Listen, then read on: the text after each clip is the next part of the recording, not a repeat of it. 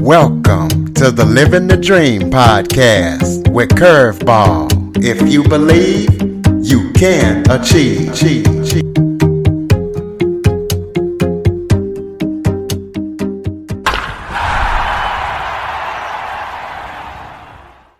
Welcome to the Living the Dream with Curveball podcast, a show where I interview guests that teach, motivate, and inspire. Today, I am joined by author and retired New York City police officer, Vic Ferrari. Vic, you know, we've all heard about the New York City police for different things, for Ground Zero, for all type of stuff. They're one of the top police forces. They got stuff that other police forces don't have, but Vic has worked for him, and he's going to be talking about some behind the scenes stuff and what he did and all that good stuff. So here we go. Vic, thank you so much for joining me today, Officer Ferrari. Curtis, thank you so much for having me on your show. I really appreciate it. Oh, I appreciate you. Why don't you start off by telling everybody a little bit about yourself? Sure. So my name is Vic Ferrari. I'm a retired 20-year member of the New York City Police Department. I'm a Bronx kid, born and raised in New York City. Always wanted to become a police officer. When I was 20, I took the New York City police exam. By 21, I was in the academy. I had a wonderful 20-year career. I worked in plainclothes 15 out of my 20 years. I worked in a lot of different units, mostly in the South Bronx and Manhattan. I worked in the narcotics division for a while. And then my last 10 years, I was a detective in the NYPD's auto crime division. So everything with chop shops, exporting stolen vehicles out of the country, car thieves, you name it, we did it. After I retired, I got into writing, and I've written a series of books, 4 of which are a humorous behind the scenes look at the New York City Police Department. So what actually made you want to be a police officer? Oh, when I was a little boy, I mean, growing up in New York City in the 70s, you had all these television shows on and movies. And, you know, my parents, you know, during the holidays would take me to the movies, and I would see these cop shows. And I just, as a kid, you play cops and robbers, cowboys and Indians. And that's what I wanted to do. I wanted to be involved in the excitement. I used to love when I'd see the police cars racing around the neighborhood. Said to myself, you know what? I want to do that when I get older. So what was it like to actually work for the New York City Police Department? We all hear a lot about it, but what is it like to actually work for them? It's a lot different than what I saw and perceived what I saw on television and movies. It's a lot more structured. There's a lot of rules and regulations. There's a lot of do's and don'ts. People think that it's glamorous, and sometimes it can be, but I like to tell the story. I worked 17 out of 20 years down at Times Square every New Year's Eve. So when friends and family, you know, are celebrating, ringing in the new year, I'm freezing to death down on 42nd Street with drunks, you know, that are ringing in the new year. And you get there about 2:00 in the afternoon, and you don't go home until everybody leaves till 3-4 o'clock in the morning. So you're working a lot of hours. Your hours can change at a moment's notice, but I loved every minute of it because it was a lot of fun. There's a lot of excitement. But, you know, after a while, after 20 years of it, it was time to get off that merry-go-round. Completely understand that. Well, one of the big things the New York City police officers are known for, as well as the fire department in New York City, is Ground Zero. So did you have any dealings with that? And can you describe what that was like around that time?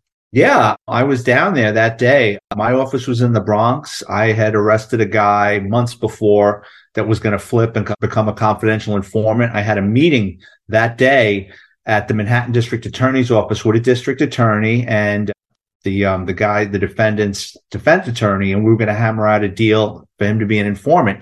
And I was supposed to be down at Manhattan Criminal Court by 9 a.m. Well, it's 8 a.m. and my sergeant hadn't come in yet. And then he comes breezing through the door, and I says, come on, we're going to be late. And while he was getting ready, one of the cops from downstairs ran into our office and said, a plane just hit the World Trade Center. So we put on the news like everybody else. We were watching it. Second plane hits. We knew it was terrorism after that. Call came from downtown. Everybody get in uniform and stand by. And by 1:30, we were down there walking around, and it was wild. I mean, you know, there wasn't a lot of people. By the time we got down there, it was kind of like a ghost town down there.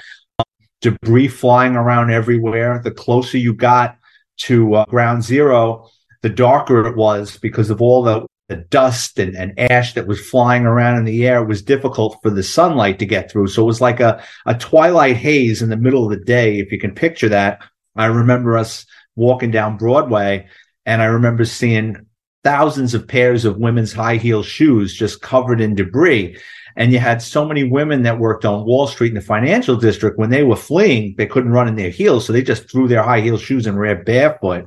And it was like something out of a movie. Like you saw the hot dog trucks were left behind. People left their cars in the street. It was literally like something out of a movie. And I was down there probably from 1:30 in the afternoon till about 5:30 in the morning. I got dismissed. We were told, take your clothes, run it through a washing machine because of all that stuff we had all over us, and be back at work at 5:30 at night. And we were doing 12, 14-hour shifts down there for about the first week. Then they pulled my unit out. And then as the debris was getting sent out to the dump out in Staten Island, they had us out there. And since I worked in the auto crime division, they were using us so you had these cars that were crushed. And as they were getting pulled out of the rubble, they had us cutting them open with, like the jaws of life and stuff to make sure there wasn't anyone had been trapped in there. But we got calls back and forth. Like the NYPD was rotating in and out for a while. I was doing the bucket brigade, which you put a line of people that goes up to a section of the pile, and you fill up a bucket with debris, and it gets passed down the line to the very end where, people go through it. And then they started bringing in the heavy equipment and then, taking larger pieces of the wreckage out of there. Wow, that's just incredible to be to know that you were a part of that. Well, what kind of practical jokes do cops play on each other? And I know you guys got a lot of time, with each other. So what kind of practical jokes do you play on each other?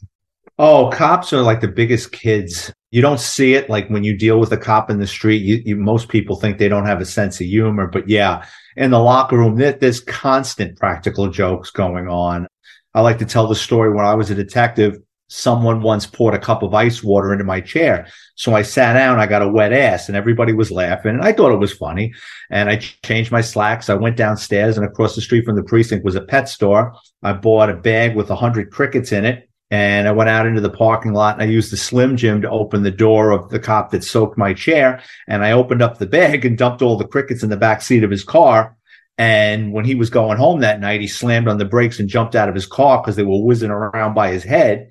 And the poor guy wound up having to sell his car because he kept roach bombing it, and they kept breeding, and he couldn't get rid of them. So, it was a beat up car to begin with, and he wanted to get rid of it, but he wound up having to sell the car because of all the crickets. But we were always doing, be it pulling up on another radio call with silly string and spraying it through the window, or we would wait till another radio call would go into the station house for their meal hour. We would get into their car and pour cornstarch down the AC vents, and then put the air conditioning on high. So when they got back in the car and started it, the air conditioning would blow out all that cornstarch all over their uniforms, and they'd have to go back into the station house and get changed. Wow, you guys are crazy. Talk about the strangest thing that has happened to you while you were a police officer. Oh, there's been so many strange things. You want funny strange or funny scary? Give us both. Give us both. I'll give you scary. I've walked into a couple of homicides where both times, we were called there. We didn't know what we were getting into. One particular time, it came over as a cardiac, and we went into this apartment. There was a young man laying on top of his mother who had been stabbed to death. There was blood all over the walls. And, when you cut your finger, your blood is bright red, but the blood on the walls and everything was like a rust color. So we knew she had been there for a while. So, we told the son to have a seat, just relax. And, he went from being hysterical to the second, and we weren't putting the screws to him. We were just asking him regular questions. And every time we went from being hysterical to very controlled. So whenever we would ask him a question, he would repeat the question. So we knew something was up. The apartment was ransacked, but it was staged. So when a burglar breaks into your house, they just take everything out and dump it. They don't go through the trouble of putting the drawers back in. So we knew the apartment was staged to look like there was a burglary there. And the next day, basically, that night when the detectives were talking to him, he didn't ask for a lawyer, but he wanted to go home. So the detectives sent him home. And the following morning, when the detectives went to interview him, he was in the hallway with his uncles who were yelling at him in Spanish, like, what's going on? What happened to your mother? And basically he confessed to them with the detectives in the hallway that heard the whole thing. So he wound up getting he's still in jail. So that's like 30 years ago for killing his mother. Wow. And what's one of the strangest, funniest things that's happened to you? Strangest, funniest. That's morbid too. When I was in the police academy, they wanted us to get a taste of death because they knew we would be dealing with it. And they took us to the morgue. And I thought the morgue was going to be like an episode of Quincy. And it was like a Jiffy Lube. There was like 8 bays and you had multiple doctors working on multiple bodies. And I just couldn't believe in the morgue just how blasé they were about everything. You know what I mean? Like they were kidding around and joking. I mean, they were doing their jobs, but I mean, it was like watching a couple of people behind the counter at Starbucks. You know what I mean? As far as just their nonchalant, okay, his brain weighs 2 pounds, next, you know what I mean? So I just said to myself, Jesus, I mean, really opened my eyes to the other side, Yeah, I've been in a cadaver lab before, and yeah, they just like, oh, here's the kidney, Yeah. It's like, oh, all right. The time I was in the morgue, you had some kid that was shot multiple times. He was, I think, duct taped or hogtied. And the ME was using this tool that looked like a needle nose pliers that was pulling the slugs out of the body and dumping it in this metal bucket. And there was a detective there eating an Egg McMuffin, drinking a cup of coffee, hanging over the ME's shoulder. And I guess he was being a pain in the ass to the medical examiner. And he says, well, what do you think? And the medical examiner goes, suspicious suicide. And everybody started laughing. So there's definitely a gallows humor that goes on in the morgue. Right. Well, tell us about some of the car theft rings that you've busted during your career. Oh, there was so many. One case that I worked on, you had these guys from the West Indies, and they were on the west end of the Bronx, and they were stealing cars in the Bronx and also Westchester County. So we did a joint case. And what these guys were doing was they were stealing cars for like an underground racing circuit, like illegal street racing. So if some kid blows a motor on his BMW that he's racing, he's not going to go buy another one stock for $5,000 or $6,000 from BMW. What these guys were doing was they were going up to Westchester County and in some cases the Bronx. They were stealing these. They were breaking into people's garages and stealing these high-end cars and bringing them back to the Bronx and chopping them. And what was unique about this case is not only were we able to charge them with the stolen vehicles, we were also able to charge them with burglary, which was a heavier charge than just stealing a car because you're entering and remaining in someone's home to commit a crime they're in. And one of the thieves attached to that case, he was so into BMWs, he had the M3 insignia tattooed on his calf, which I had never seen something like that before. And when we arrested him, he had an M3, a stolen M3 in his garage. Wow.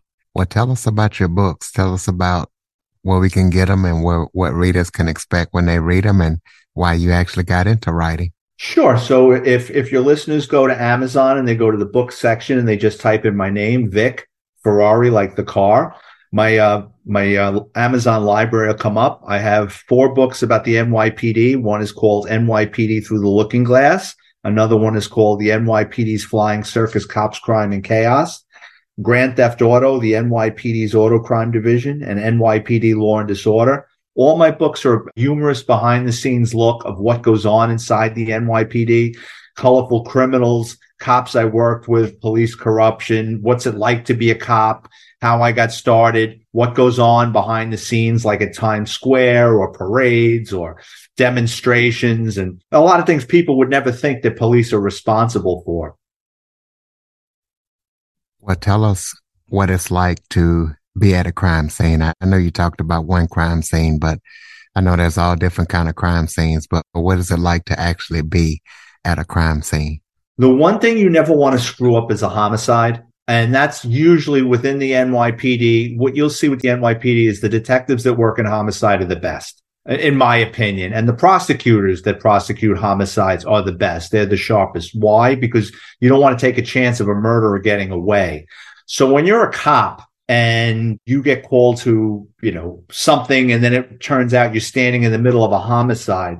You try to do as little as possible and touch as little as possible. You want to secure that crime scene. You want to set up a perimeter where nobody can come in. You don't want people using the phone in that location. You don't want people coming in, walking through it, walking through blood or body fluids. You don't want somebody coming in there and smoking a cigarette. You don't want a relative going, oh, I just want to get my phone, or I just need to get something in there. No. Once we determine that that's a crime scene, no one's using the phone. It's basically you're going to stand back and wait for the detectives to arrive. Once the detectives get there, they're going to look around a little bit, and they're going to wait for the NYPD's crime scene unit to come and process it for, blood, hair, fingerprints, fibers. Then the detectives come in and they start taking pictures and measuring things, and then they start asking questions. And as a cop, while you're at the crime scene, you start talking to people in the crowd and you're going to get their names, because a lot of times someone that's in a crowd, they saw what happened, they know what happened, but since there's a million people around, they don't want to be seen talking to the police. So you just start getting everyone's name and phone number so the detectives can contact them at a later date where they might be more comfortable coming forward to the police. Well, tell us about if you met any celebrities during your time as a police officer, and also talk about some of your most interesting arrests you made. Sure. So in my book, The NYPD's Flying Circus, there's a chapter in there called Rubbing Elbows.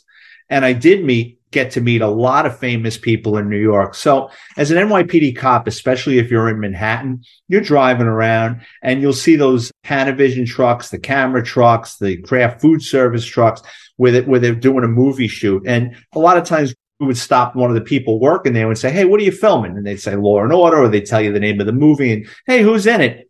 And sometimes we get to meet some of the people on the movie set. I got to meet Julianne Moore, Brad Garrett from Everybody Loves Raymond, Kevin Bacon, F. Murray Abraham, who won an Oscar for the movie Amadeus. He was the guy in Scarface that got thrown out of a helicopter.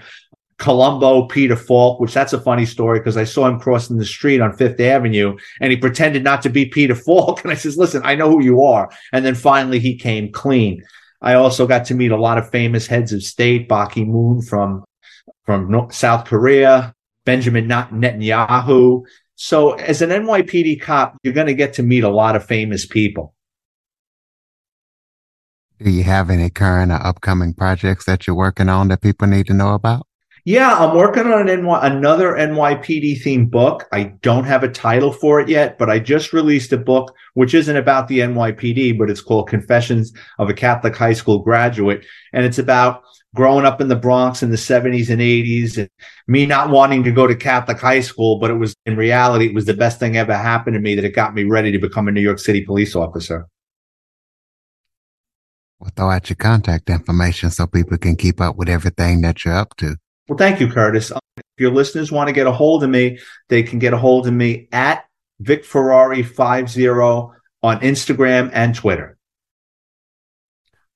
All right. We'll close us out with some final thoughts. Maybe something I forgot to touch on that you would like to talk about, or just any final thoughts you have for the listeners.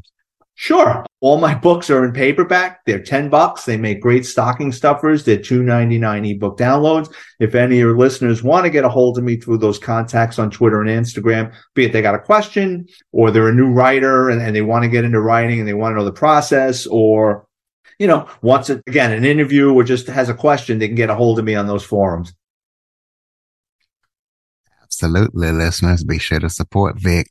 Go pick up his books. He definitely has a lot of interesting books and interesting stories as a NYPD officer. If you like this episode or the show in particular, please be sure to tell a friend, follow, rate, review, share the show to as many people as possible. Officer Ferrari, thank you so much for joining me today. Curtis, thank you so much for having me on your show. I really appreciate it. For more information on the Living the Dream podcast, visit www.djcurveball.com. Until next time, stay focused on living the dream.